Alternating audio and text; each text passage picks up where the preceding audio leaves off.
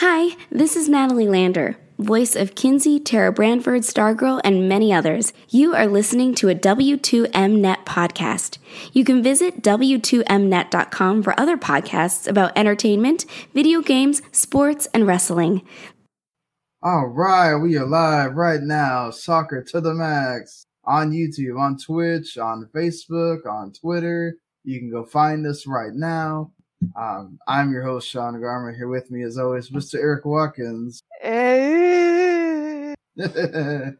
Well, we are here to talk about the U.S. men's national team in Jamaica, but we're also here to talk about Canada and Mexico. Woo! And you have a new leader at the top of the table. We will discuss the standings. This is the last. This is it. No more for 2021. These standings are going to last until the end of January 2022 when this picks up again for the last 6 matches. Erik, what an interesting night of World Cup qualifiers. You technically had the U.S. and Jamaica go first, then the 2 in the middle with Panama and El Salvador in Panama, and then Costa Rica at home against Honduras. And then, of course, Mexico going to the frigid area of Edmonton with snow on the ground, 17 degrees at kickoff. This was fire from the minute it started to the minute it ended and everything else in between. Absolute craziness, Erik. I mean, kudos to the Edmonton crowd. And like you had even texted me, it was this a CFL game or what? I'm like, borderline Snow Classico Part 2. I was waiting for a little bit to come down, but between the elements, the crowd, and really just the team itself, credit to Canada because they started on the front foot, and really aside from the last 10 minutes, they never looked back. No, it's so true. And sorry, I'm having to make this bigger for you guys on the screen so you can actually see it. What I'm trying to get at here is, first of all, we're coming off that Dos a Cero that we talked about last time. Mm-hmm. So Tata Martino had to make some changes, and he went with a 3-5-2 here to be able to cover up some of the pace problems that he knew he was going to have with Alphonso Davies, Tajon Buchanan, and some of the other players. Interesting that Jonathan David does not start for Canada. Instead, they start your old Orlando City guy, Kyle Larin, and he becomes very fruitful as far as what this team needed. And another interesting decision is to start Henry instead of Victoria at the heart of the defense. And that also becomes a very interesting talking point for both Mexico and Canada in this. And of course, so what they decided to do here is, since Tecatito Corona has been the talking point of the town of how he's in terrible form and how you can't trust him right now, you shouldn't play him. He goes with that 3-5-2. He goes with Chucky Lozano and Raul Jimenez up front. He sticks with Gallardo because Gallardo's really the only, as far as a wing back, left wing guy that he can really go with. Edson Alvarez is right there, sort of like a defensive mid. Héctor Herrera there as well. It's kind of hard, even though Herrera didn't have a great game against the United States. Kind of hard to take away a guy that plays at Atletico Madrid that you can count on him. And boy, would they need him in this game. They have to play Jorge Sanchez on the right side. Apparently, Chaca Rodriguez got a death threat after that game against the United States. And then he puts Avelin Pineda in the middle there. And Nestor Araujo comes back into the team after he got the suspension from the U.S. game. And he has to play Dominguez up there as the third center back along with Vasquez. So, of course, Memo Ochoa on goal. So, much different look from Tata Martino's team here to start off. But for me, I think what obviously plays a big role in all of this, Erik, is obviously you're playing on turf. Mm-hmm. And you're playing in 17-degree freaking weather. Mm-hmm. Combine those two things, and man, that's difficult for a Mexican side that's not used to that. And I mean, think about, a lot of games are playing in the U.S., a lot of games in Mexico. Canada is still one of those. They're not making soccer-specific stadiums everywhere around the world or whatever. It's very much like the way the U.S. was in the early days. You're still playing in CFL football stadiums. big stadiums. So this was it's a weird thing to see those football lines. Number one, it's been a while since we've seen those. And especially for those of you who are not familiar with the CFL, yes, there are two 50-yard lines up north. Yeah, I know it's weird, but you'll love it. But again, different kind of football. Different kind of football, exactly. But what the thing was here with this is not just the starting lineup. It's you're still having to deal with a lot of the issues that you had to deal with in the first game against Canada. How do you stop Tajon Buchanan? How do you stop Alfonso Davies? You're dealing with a ball that continually runs now. Mm-hmm.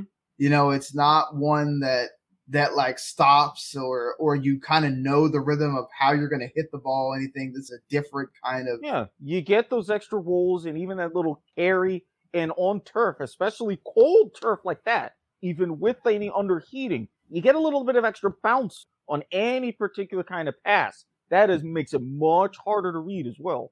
Yeah, no, definitely. And like this was something that was, for me, it was how many times in that first, 30 minutes, it was just, the pass went too long. Mm-hmm. Oh, they couldn't connect or whatever. But that just shows you how different this was going to be, a different game this was going to be, how much adjusting they were going to have to do in this. But obviously, I mentioned from the word go, the first minute, the aforementioned Henry absolutely elbows Chucky Lozano in the face as they're both going up for a ball. No call from the ref, and this set the tone for the rest of the entire evening. Oh, yeah. No card, nothing. He just goes on.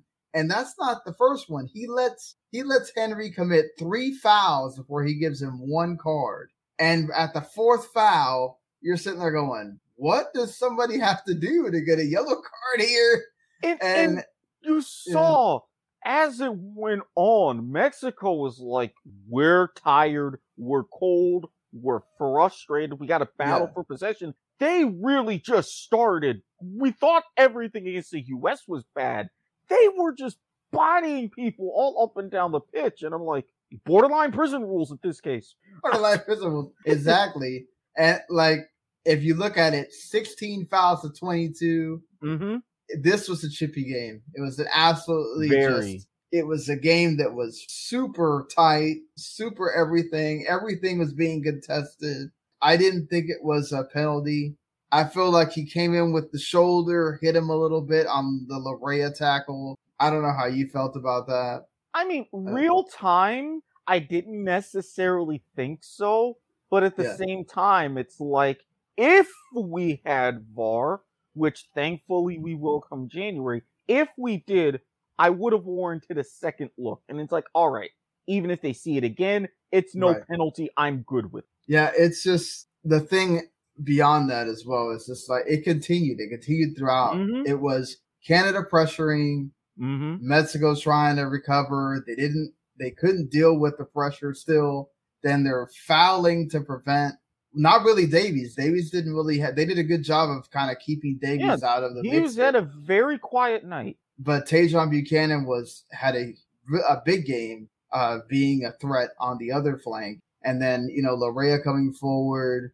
And for me, I thought the best player, aside from Laren, who got the 2 goals, was Eustáquio. Eustáquio was on it. He was pressuring every time he possibly could. That's exactly how the first goal happened. Oh, yeah. I mean, and not even just quite man marking per se, but if you look at his heat map, anywhere, any kind of build-up, anywhere like near where he was on the pitch, win the tackle, clear the pass, do this, do that, regain possession. It's just a magnet for all that. Yeah, I mean, that's exactly what happens on it, because it had been kind of pretty even. He had some chance, but you didn't really have anything clear cut at all in the first half at all. Right. And then right there, right at the end of the half, Eustáquio pressures again, takes the ball away, just takes this hopeful shot after he takes it away from Orbelín Pineda, and then Memo spills it. Memo Ochoa spills it, and then Kyle Laren's right there, put it in. Boop. And Canada gets the 1-0 to go into halftime. Talk about shell-shocking you. When you go to the half, credit to Tata Martino, he makes some changes again. But it's like right when he he's going to start making some changes. Right when Mexico is starting to feel themselves a little bit, get into the game again, started to get more of the ball. Here comes the second goal off a free kick. Eustáquio again on the free kick. He had some great free kicks in this game as well. That's another reason why I would say that along with Larin, he was an incredible player for this game. Larin, it goes right to his foot. He puts it over Memo again. That's Memo's weakness. He's not great at when he has to decide whether he's going to come in or whether he's going to stay in goal. He isn't the best at that. And he made the decision to not come out. Larin's right there to put the ball in the net. And that's 2-0. And then Mexico are absolutely chasing the game for the rest of the game. And every time it felt like they were going to have an opportunity, somebody from Canada was there to stop them. Now, they did have a few. Tecatito came on, and he was great, especially on that right side of whipping in crosses, making himself dangerous. I thought when he put in Sebastian Cordova también, like, he was great on the other side. Mm-hmm. And that kind of opened space for the middle to let Hector Herrera do his thing and all that. Raul Jimenez was doing his best to kind of keep balls in play. But, I mean, I still feel like they really missed Chucky, who had to go out at halftime because of, I don't know if it was an orbital bone issue. Yeah. He had a big scar above his eye from the elbow. Right in that orbital bone. And I was just like, oh, that was tragic. But then, and I mean, going kind of also back to that second goal, not just the Eustáquio kick. You notice with Larin, timing his run absolutely perfect to really meet that ball. And kind of when he got that touch on it, Memo, no pun intended, he just froze. Yeah, he froze. There you exactly. Go. Well, because at that point, he could have tried to come out to stop the ball from hitting his foot, obviously. Mm-hmm. But I think, like you're saying, he froze him, and then he's probably thinking, oh, well, I might still have a shot at stopping it when he actually kicks it. Kick it wrong or kick it. So credit to Larin for being there. And then, listen to that, the way the crowd reacts after that is incredible. And the way he looks is he's just like, yeah. And it's crazy. They had one of the guys jumping in the snow bank, and I'm just like, oh, the atmosphere there was insane. Then, anytime you had Mexico, you'd hear "Let's go Canada" on the other side. I thought it was a great atmosphere to have that there, and Edmonton, terrific for Canada. And I mean, it really was just and it was the chippiness didn't end in the first half. The chippiness kept going throughout, and man, that ref just did not. That ref did not want to. He did not want to stamp his authority on that game at all. I don't know what his problem was. He would get in the middle of the players and push them back. Because even for example, after Mexico scored, when Borjan was getting into everybody and it was a whole kerfuffle, literally seconds after right in the net, I'm like, okay, is this going to still be a thing? Yeah. What? No, but he did it throughout. I know, but it was just there was a few times both teams did one of those professional fouls where they cut off the guy way before so he can't even think about starting play. That's an automatic card, and there's nothing, and it's just that's where you stamp your authority in the game and tell these guys hey. I will give you a second yellow if you're not careful. The only one that they had to worry about was Henry, and John Herman was smart and got him out of the game quick. In the 30th minute, he got Victoria on really quick to make sure that he couldn't, they couldn't get a red card and change this game. Oh yeah. But I mean, that's my problem with this is just there was no authority to this at all. He allowed for a lot of this chippiness to be there, which, fair. This is a game between two of the, big teams of CONCACAF. They're fighting for that first spot. I get it. You don't want to be the one that causes things to happen, like we're going to talk about in the other game. The other big game we're going to talk about here. But honestly, you also don't want to be the guy to have a lot of bigger things happen with long-term effects by not doing it. Yeah, it was just terrible, terrible referee, and the entire game was an absolute just travesty. honestly. Not wanting to call anything, not wanting to make big decisions, not wanting to give cards where they're needed to kind of slow things down.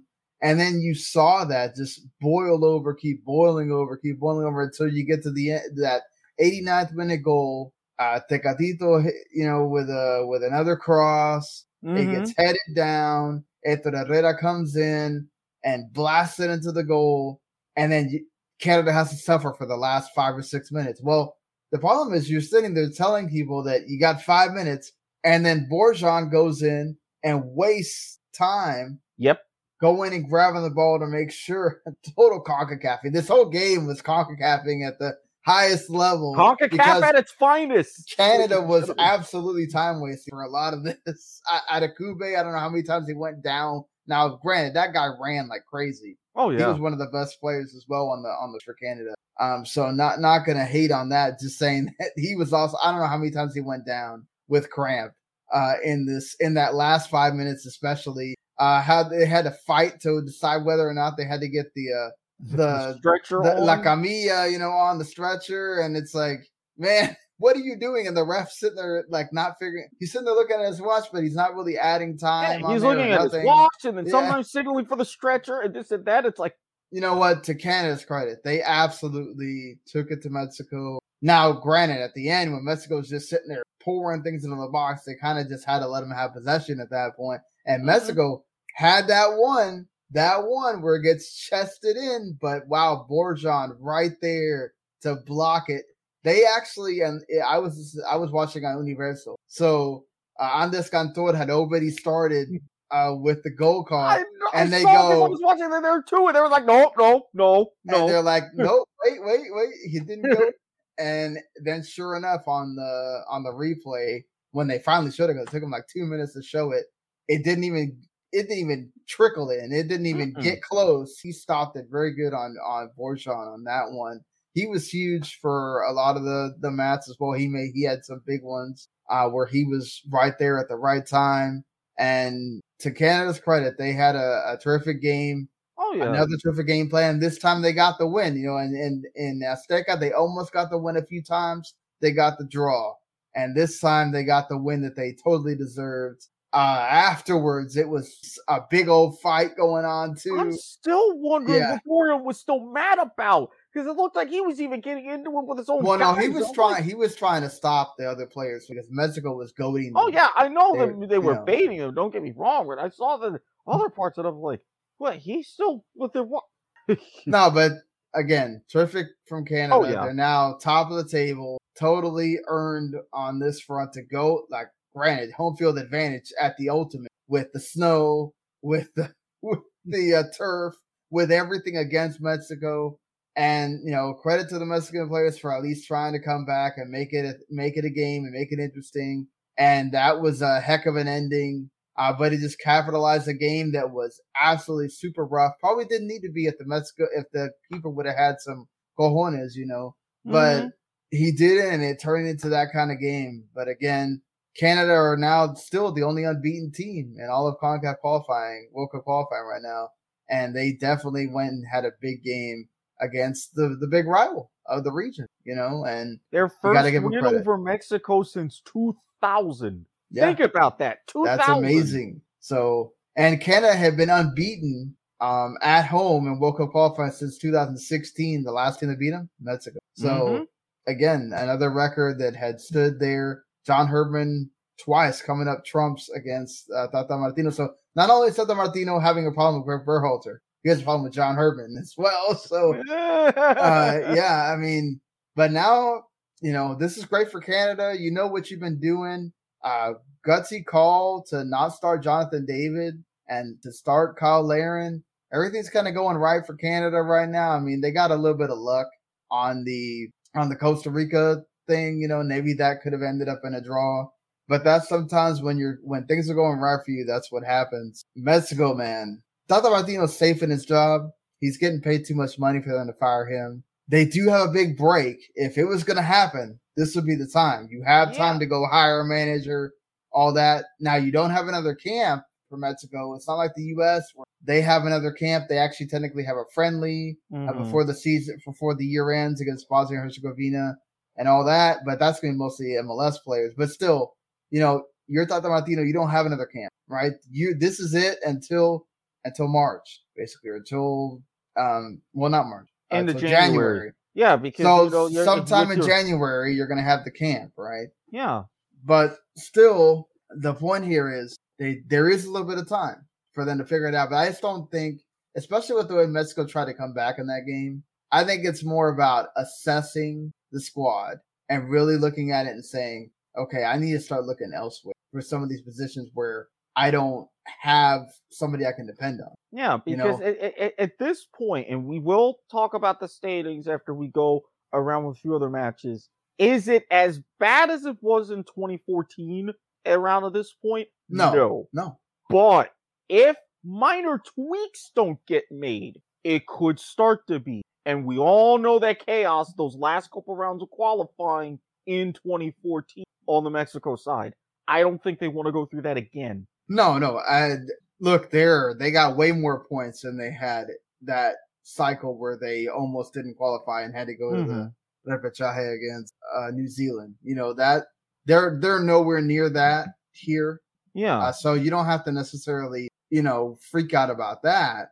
But let's look at, since we're on, for one, they need to look at some of those players that were in the Olympic team, perhaps. Mm-hmm. Or look at some of the players like a Diego Lainez that was in there for the Nations League. And regardless of whether he's playing for Betis or not, you need to call him in. You need to get some fresher legs, not totally inexperienced fresher legs, but some guys that have had experience, and get them in here to kind of make some of these players understand, hey, you're not guaranteed a spot here. You blacklisted some guys like Chicharito and Carlos Salcedo and some other guys. Like, do you need to maybe consider, do I need to have these guys blasted? Could they really help us right now? So even though you have this great, terrific front line, they haven't produced for you. No. Right now. So, like, Chicharito is scoring goals, albeit now he's not going to be playing for a while.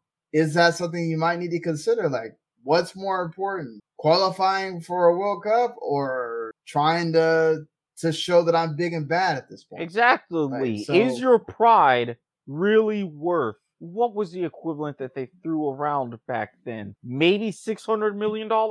Is it worth that much? To me, it wouldn't be. Yeah, because your salary means nothing.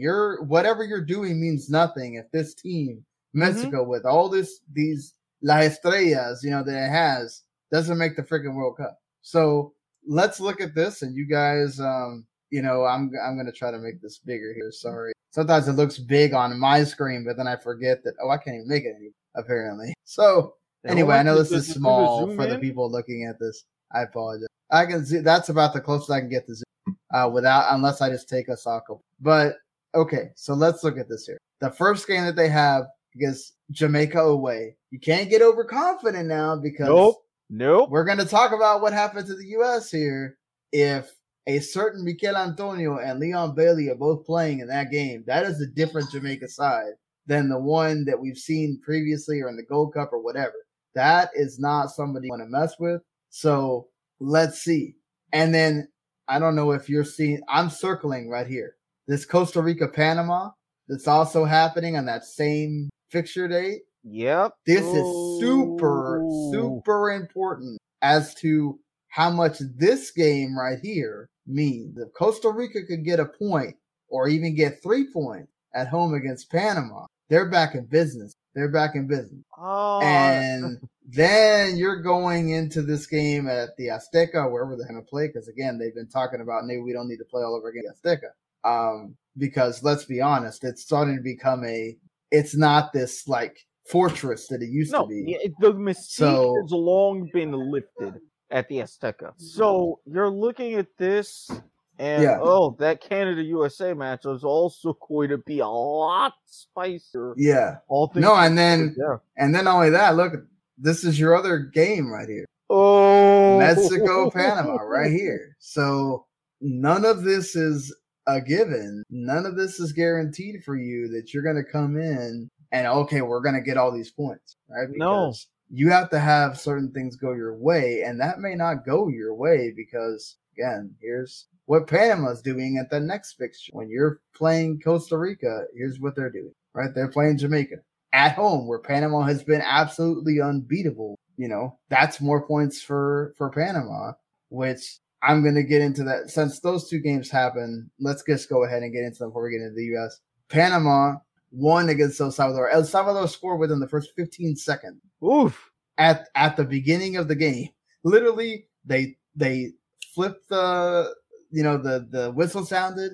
He takes a shot. It goes in. It rebounds and goes in. Okay. So Panama has to kind of fight back. It actually goes 1-0 to the end of the half. But right at the beginning, 49th minute, bam, bam, one after the other. Waterman with a header off a cross, and then Gondola with another header off a cross. 49th to 51st minute, get the lead, and El Salvador gets nothing the rest of the second. So Panama does it again, just like they did to Honduras, where they absolutely shell-shock their opponent, and then they're able to carry that to victory, and especially at home, again, where they have been tremendous. So Panama now 14 points right there, tied with Mexico. Mexico's leading on goal difference. So the top of the table is super tight, right, Eric? It's super tight. It's 2 points. Yep. First 16, 15, 14, 14. That's super tight right there. And then, of course, Costa Rica, I just talked about them, how they've been able to get the 9 points. Lowly Honduras here. I feel bad for them. Costa Rica were able to get they got the first goal, if I'm not mistaken. And, yeah, they got the first goal. Oscar Duarte off a corner. And then Kyoto comes in about the 34th minute, gets the Honduras goal that ties it. And then at the death, at the 94th minute, after Honduras had just missed an opportunity, Gerson Torres, who'd come on as a sub, his first game for Costa Rica, his first goal for Costa Rica, off a header that gets headed down to him by Godoy, and that's it. Costa Rica gets the 2 points. They'd actually put on all the old guys at that point. Brian Reeves, some Borges, Colonel Watson, everybody have been going on to try to get something going for them. And lo and behold, it's one of the younger guys that actually does it for Costa Rica. So kudos to them here. But let's get into it. It's the game I think most people that are probably listening actually care about more than anything of the other ones that we've talked about here. It is, of course, the U.S. men's national team going to the office, going to Kingston. I still want to know why it's called the office. Is it just like, for the Reggae Boyz, that's where they do their work. They go to the office. It makes sense to me. It makes sense to me. I guess. It not that it doesn't make sense. I'm just, whatever. But, so there were some changes that needed to be made here for Greg Berhalter. So, let's talk about the 2 changes that he makes here, and some of the ones that he keeps in. If we're going to look at this lineup here, so he keeps everybody but the 2 that were suspended. So Chris Richards comes in for Miles Robinson. That was expected. That's the one we said was going to happen. And then Gianluca Busio is chosen above Kellen Acosta or someone else in that midfield to kind of take the McKinney spot. Now, Busio's not the same player as McKinney, and that was very much evident throughout this game. And I think that actually really hurt the U.S. here of not having that guy that will just follow up a play and be there when you need him. Busio is more of a hands-off kind of guy. He's more of a try to get involved in the play, try to make something happen, but not in the same way. It's more of like, okay, you give him the ball and he's gonna create, right? But it's more of like I'm gonna give you a pass. I'm gonna he gets called the American Pirlo, and that is kind of his function, sort of. So I think that was sort of hurting. And then that entire line here that you have between Aronson, Busio, and Robinson, I think this is it's going to be a telling thing for this game, because the other line that you have, Weah, Musa, Yedlin, for the exception of maybe Yedlin going forward, those are more of your better players here. And then, of course, you still have Pepe starting.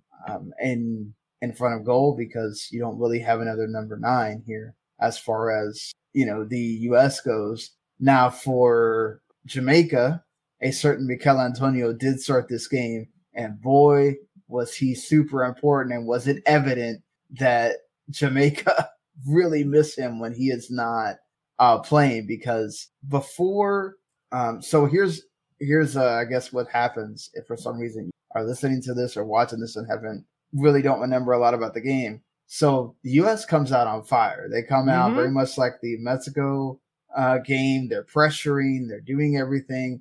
Tim Weah gets a goal in the 10th minute. It comes off a beautiful 1-2 with Ricardo Pepi, and he goes by his man in the box. It looks like he's actually he's not going to be able to get to it, but he does, and he hits it over Andre Blake. Then it kind of keeps going that way. They're controlling possession, whatever, and then Michail Antonio happens. The howler.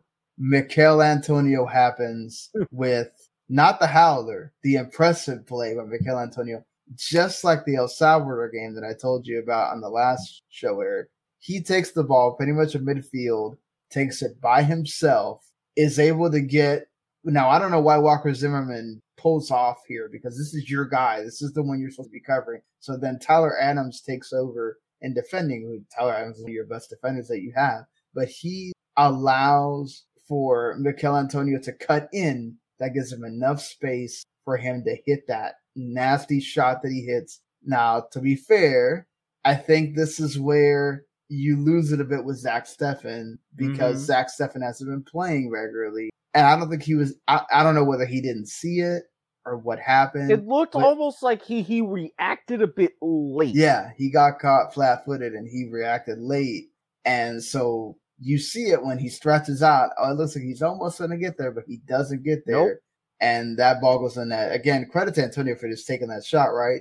And hitting it in there, and he hit it really good, and it goes in, and it's 1-1. And after that, the United States men's national lost it. I don't know what happened here. Confidence just went out the window, but they were not the same team after that. They really weren't. And it's like, again, aside from Weah and Musa, it's almost, and I almost don't want to use this word, but it's almost like they were scared.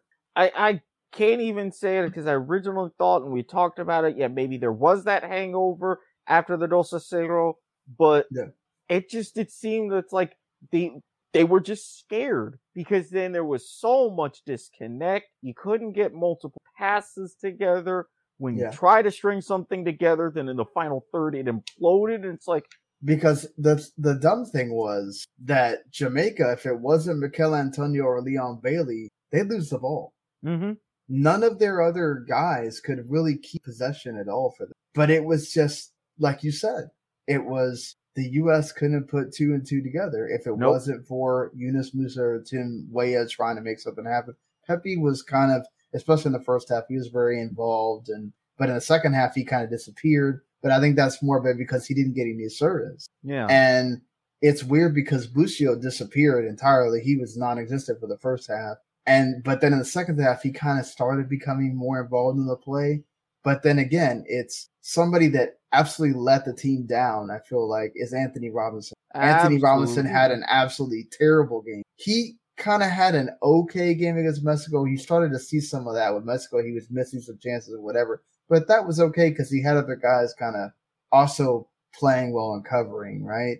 Mm-hmm. But Anthony Robinson couldn't make a pass. When he would get a pass back to him, he would lose it. He'd had the ball go out of bounds. He'd misplay it. He is the person to blame for the chance in the 52nd minute that Cordoba Reed can't finish. He has it right in front of goal. Robinson mishits it, trying to cover for Zach Steffen, and Cordoba Reed just absolutely somehow right in front of goal freaking sends it over. And that was Jamaica in a nutshell, honestly, for that entire game of either they couldn't hit something or they couldn't keep possession. No, and it's just like with the U.S., the few chances they did create, it's just with.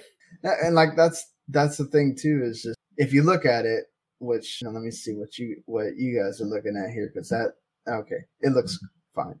So, U.S. outpossesses Jamaica. If you look at this number here, it doesn't matter because Jamaica's strategy was, we're going to out physical you. We're going to come in and drop you, or make you fly in the air in the case of Tyler Adams. Or Brandon Aronson as well.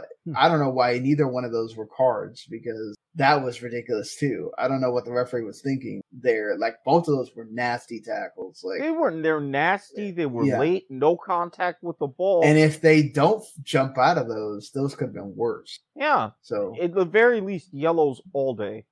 Definitely. And like, that's the thing, is the ref is not, controlling the game at that point either.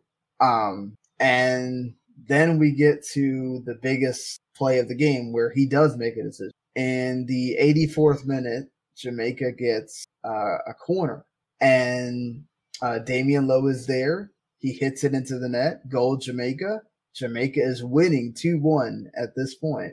In the 84th minute, you'd think, oh man, wow, Jamaica's going to pull the upset here. But they call a foul on Damian Lowe, and Walker Zimmerman, to his credit, Walker Zimmerman does a little bit of acting. That teeny bit, not quite Oscar worthy. To try to make it seem like Damian Lowe used his forearm to, push up against him. Mm-hmm. But when you look at the replay, he doesn't. He just uses it. Yeah. Because I was looking at the replay, and they were even saying, it's a foul on number 17. I'm like, for what? No, it's no. Well, they were saying no, it wasn't a foul. Mm-hmm. On Universal. Yeah, it isn't. But that's what I was saying the same thing, and it was like, what did they call the foul on? I was confused myself. If you're Jamaica, I would feel absolutely shafted. Yeah, absolutely shafted, absolutely upset at the fact that you had an opportunity to be beating the U.S. at home 2-1, where you needed points. You absolutely needed points, because you're seeing the difference. You're now behind Costa Rica, where you could have been tied with them at 9 points. And that makes a huge difference, because you could still drop that game to Mexico and still be in with a chance, depending on what happens to Panama, to get that playoff spot. So, right. Like, that is a big deal. And that's a part where the referee misses it, where, if you go back and you listen to some, the referees that they had, apparently that wouldn't have been something that was looked at by VAR, supposedly. But once he makes the decision that it's not a goal, right? They would have not really overturned it, probably. Same thing if he would have given the goal, VAR would not have overturned it and made it not a goal. So that's the problem here, is that you really cost Jamaica, and U.S. got gifted a draw here when they really should have been under fire to have to make something happen in that last 6 to 9 minutes that they would have had. Now, to be fair, Christian Pulisic did come on a little bit earlier than last time, but he was getting hacked. As soon as he touched the ball, he was getting hacked. No shade to Jamaica there, because I would make sure that he couldn't do that either. To me, and especially after the game against Mexico and the extra savage in the shirt too that I mentioned on Twitter, it's like, oh, no, you're not doing that here. Nope. I feel like he may have waited a little bit too long to bring on Jesus Ferreira, because in the second half, Ricardo Pepi was really not getting any kind of service. Mm-mm. Now, I don't know that really would have changed if Ferreira's going to get service if he's not getting it at that point, but maybe you make a difference, because honestly, I was very afraid that he would do exactly what he did and bring on Kellen Acosta, because Kellen Acosta, he's gonna get physical, but he just doesn't combine well with Tyler Adams. I don't know what it is. Because they both kind of play this similar position or whatever, but it's like they just don't work well together. No, and even then, I was a little bit skittish as well when Areola came on, because I was like, I had a feeling it would happen because it's against Jamaica, but it's like, what would you really need him for? Yeah, but at that point, other than bringing on Roldan, I don't really know that you had anybody that was going to make much of it. Paul Areola at that point is the only guy that can run, mm-hmm. that can make a difference, aside from Pulisic, where I think he had to bring, he didn't have a choice, So outside of, and the thing is, like, Reggie Cannon hasn't been playing regularly, so I couldn't say, oh, well, you could have brought him on instead of Yedlin, and maybe you get something going on the right side there. But I think for me, the biggest problem was taking off both Musa and Weah. Like, leave one of them on. Mm-hmm. I get it that maybe he didn't want to take off Aronson twice in 2 games or whatever. He wanted to give Aronson a shot to see if he could redeem himself or whatnot. And especially Weah was still looking somewhat dangerous. But Weah was, again, the most dangerous player for the U.S. in that game. And you take him off. And it would have been good to be able to see, like, Weah and Pulisic be able to combine with each other with Pepe or with Ferrer, whichever one.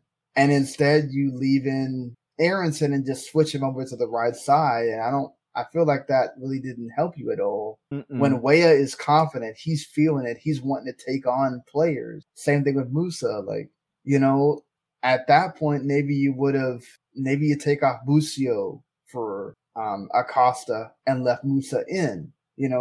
It just, that's one of those things. Like, I think this is where the one time where he got the second half wrong. But I don't know that necessarily they would have really made that much of a difference. It just felt to me like the U.S., this wasn't going to be their day. Nope.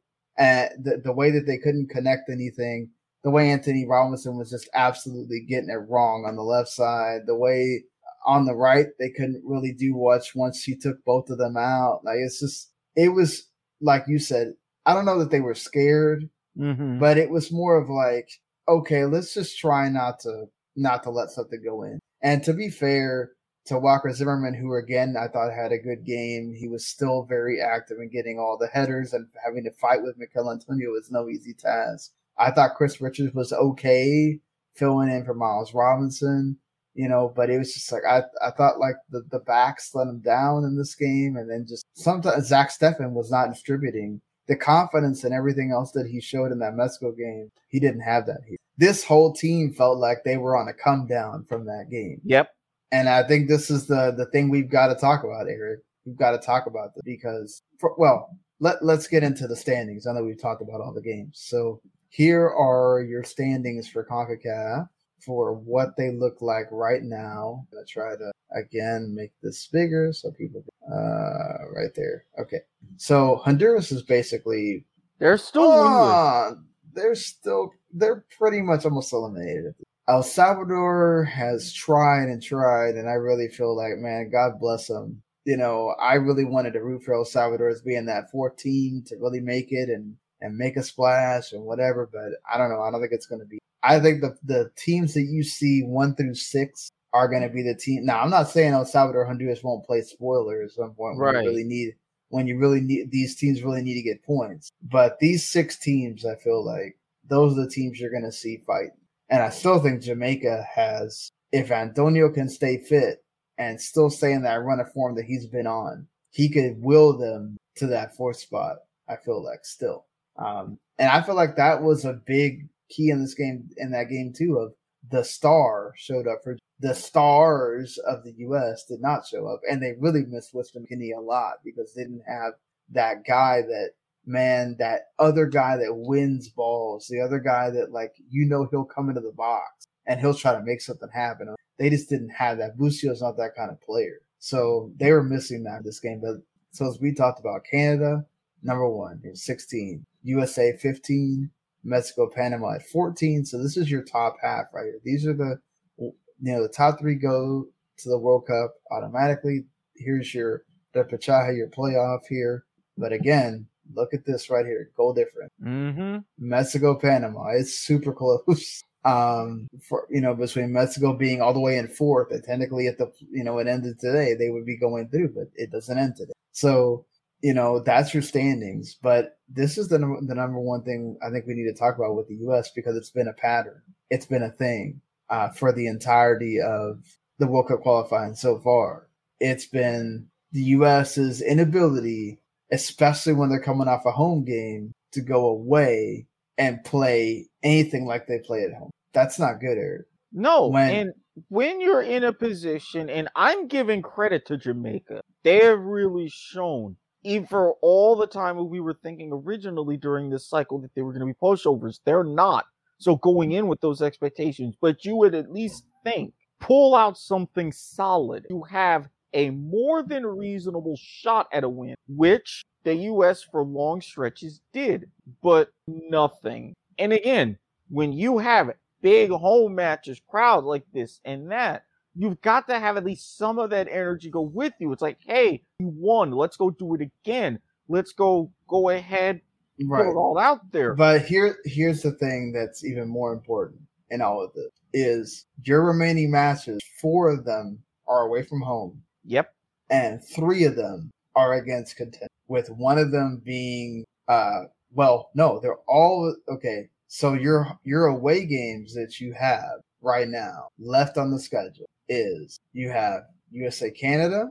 That's a huge game. Mm-hmm. Now, granted, depending on what they do over here against El Salvador at home, which you would expect that El Salvador at home to be able to get to 3 points. Yep.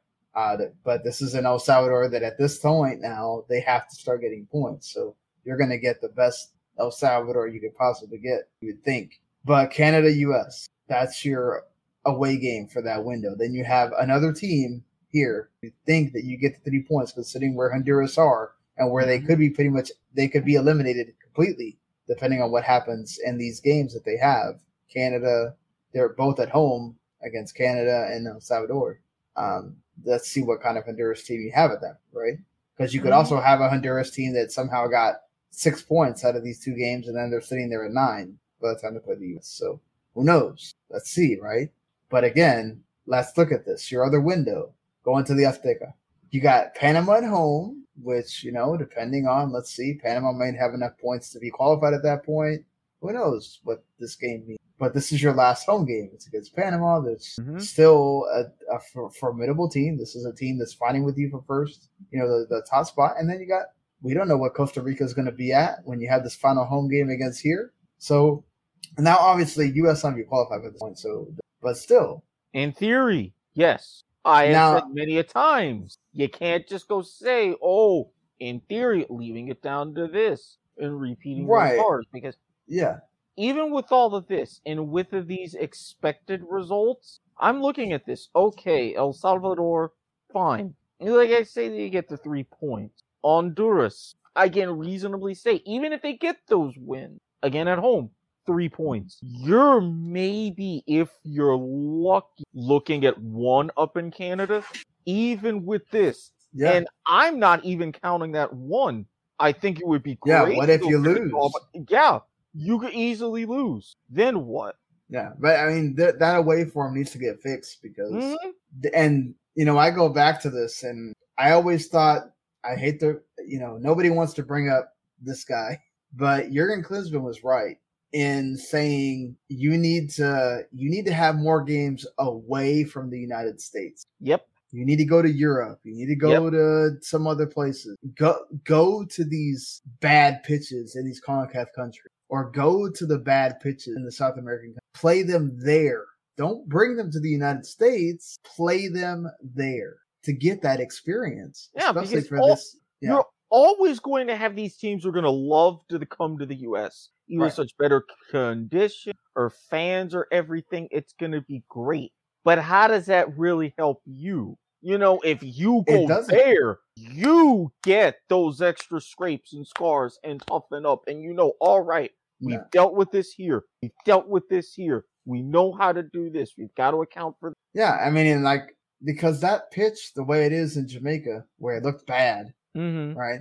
That affects the way you play. Yep. And if you're used to that, you can have more experience there, and you know that, right? So obviously, CONCACAF, the Nations League Gold Cup, you can't do anything, right? So they can't really do anything about the games that they've already played, whatever. But when you get past this World Cup qualifying, let's hope that you make it. That year running up to it, before you get to Qatar, you better schedule friendlies where you're not just playing all of them in the United States. Play them in other places. Absolutely. So you can get something of a semblance to not playing at home in the comforts. Yeah, if I'm U.S. Soccer, I take that year if everything's settled and you're counting down towards Thanksgiving in Qatar. It's like, all right, what matches do we know we have to play at home or anything leading up to that? Anything else? Have pitch, will travel. Exactly. Any and all comers. You want us, you got us, let's go. Yeah, even a neutral site, let's go there. Exactly. Just to go somewhere besides the US. Let's go there. But anyway, getting out but it's just, this is something that's gotta, like, it really does.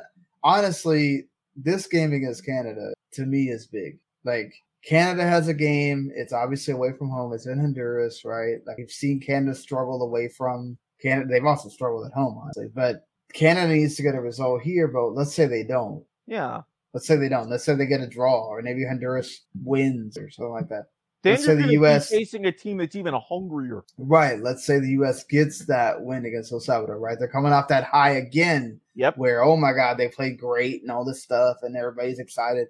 This game's big here. You can't just, I forgot I'm not showing the standings. That game is big against Canada. That's not a game that you should be taking lightly and saying, well, whatever, we'll just get, like what we just saw with Mexico. I mean, that makes a difference because you should want to do well against your rivals, like. And even if you're not going to get like insanely cold conditions, say they play that in Vancouver, whatever. Yeah. That's all the more reason it's still going to be extra loud because you're going to be in a dome. You're going to have most likely even more fans because it's indoors in January in Canada. So you're going to be dealing with a potentially even more raucous environment. Yeah, that's very true. And like, I feel like I don't know that we're going to really see much of a difference in what we're seeing right now. I really don't. I think we're going to see a lot of this. We're going to see the teams that are already doing well continue to do well. Yeah. I do think that we may see Costa Rica or Jamaica really make a run and close that gap and get in and be formidable on that final window. Yeah, I hope so because it'd be interesting. Yeah, I mean, if anything, this is going to be for Jamaica, Costa Rica, really the make or break. I wouldn't even say the entire window. I'd say those first matches, the 27th, it's like, if you can get results there, you're going to carry those through the rest Jamaica has a really hard one against Mexico because this is a Mexico that's going to be hungry. Oh, yeah. Like, they're going to be wanting to show, hey, man, we can't just be sneaking by. We need to go in here and we need to, like, take Jamaica down, like 2-0, 3-0, whatever. And this is a Panama team that also, even though they're away from home, like, they don't want to be losing points because they want to try to get in auto qualification, right? Because you don't know who you're going to face in that playoff. That's not a guarantee. The European teams are about to have to go through that. We're going to have another show tomorrow, Thursday morning, basically.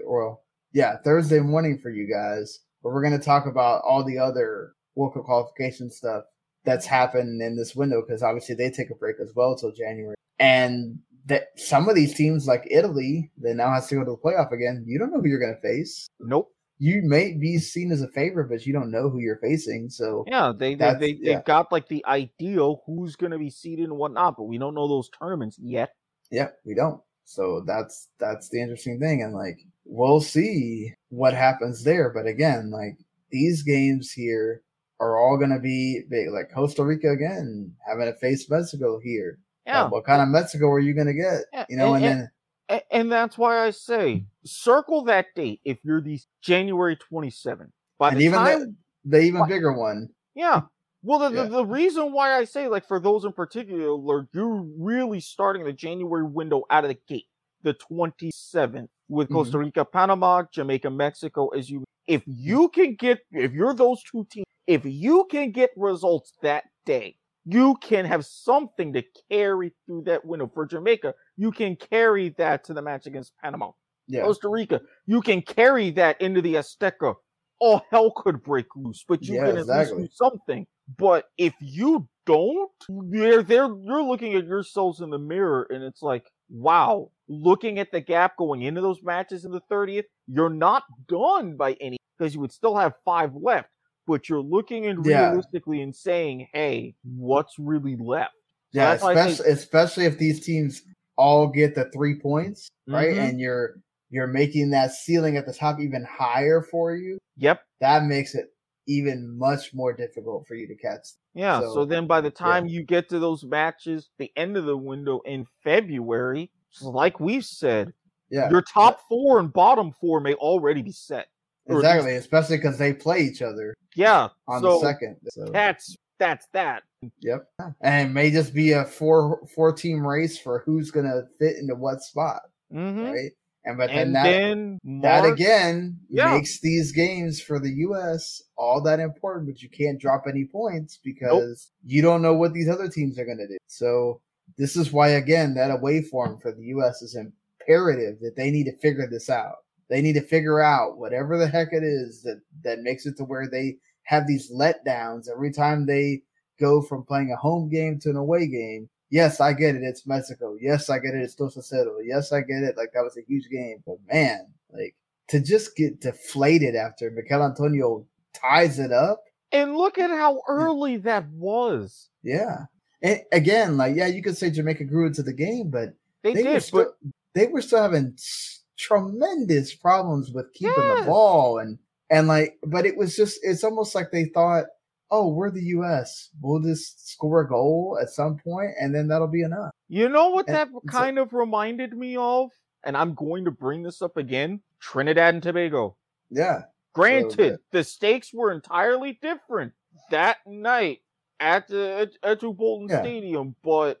I mean, we didn't have to necessarily... It wasn't this... I think it would have been a bigger deal if we lost. Right. Which we should have. We should have because that goal should have stood.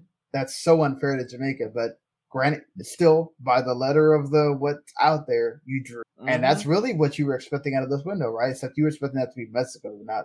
Yeah, still, you were thinking the other way around, right? You were expecting that to be, hey, we're going to go and get 3 points in Jamaica because we couldn't get the 3 points at home against Mexico, but that's Mexico, it's expected, whatever. But yeah, to see that team get deflated that much to where they almost lost, that's a big deal. And like, so Canada.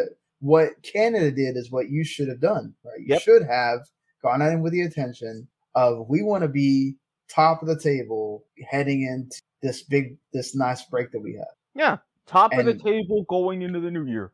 And I felt like Canada wanted that more. Obviously, it was a game that they had to get up. They wanted to get up for and playing against Mexico, and especially feeling like they had left something on the table in the Azteca, so they had a lot more to get up for and trying to beat Mexico and everything.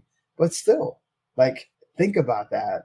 Think about all the World Cups that Canada hasn't been to, and to like be able to go into this break with all this confidence and be able to say, man, we're top of the table. How many years have we just been nothing in CONCACAF? Now look where we're at. So exactly. I think, correct me if I'm wrong, last time that they even ended top of the table in CONCACAF, which different format and all of that, they were CONCACAF champions, got the trophy and everything when they qualified for the World Cup in '86. Yeah, I'm just throwing that out there. Yeah, exactly. Throwing that out there. But yeah, I mean, it's a really cool thing to see for Canada fans. But again, the U.S. should have been better in this game. Look, you're disappointed, but it's not the end of the world. Obviously, you're still there in second. You're still doing great things. You still got that win against Mexico. Like, it's all that. But I really just do not want to see them. I really hope that the way that Canada felt playing against Mexico is the way you're going to feel. Where Canada went into your house and got a draw, and they really could have beat you. Now it's time to go into their house. Yeah. And for you to feel the same and really want to fight. And with Canada, they got the draw here qualifying. They've already beaten us on our soil for a reason. When you're getting into that Nations League, they're not scared anymore. Right. And if they're not scared, you should be. Yeah. But not should be to the point where you don't go out there and I give get them hell. But yeah, but it's like, hey, they're not afraid to play us anymore. We got to show them who we still are. Exactly. But either way, let's wrap it up here. Again, went over the standings. We went over. What do you think? Do you think it's just going to be the same top 4 that we've already have right now? Do you think there's going to be a Jamaica, Costa Rica, maybe El Salvador that sneaks in there and makes it interesting? how do you feel about this U.S. game? Let us know on Twitter at Squid Sporthead, at WTM Sean. You go listen to us wherever we have the podcast. We are there. You can watch us here on YouTube right now, like we're on live right now, or on Twitch, or on the Facebook page. You can go join that, or go check us out on Last Word on Soccer as well. Thank you for listening to us over there. We appreciate that. Anybody that may be listening for the first time, with our coverage of the Mexico game, appreciate that. Hopefully, you'll continue to be listening as we keep going throughout the season. Again, we have a regular show. Normally, it's on Sundays. Right now, we're kind of bouncing around because of the World Cup qualifying and all of that. But we will have another show tomorrow that kind of focuses more on the other World Cup qualifying that's going on in other places besides CONCACAF. And also we'll be talking about some NWSL playoffs and then other things as well. So you'll get a bit more of our regular show there too. So for Eric, for myself, thank you everybody for listening, for watching. We'll see you later. Peace. Bye.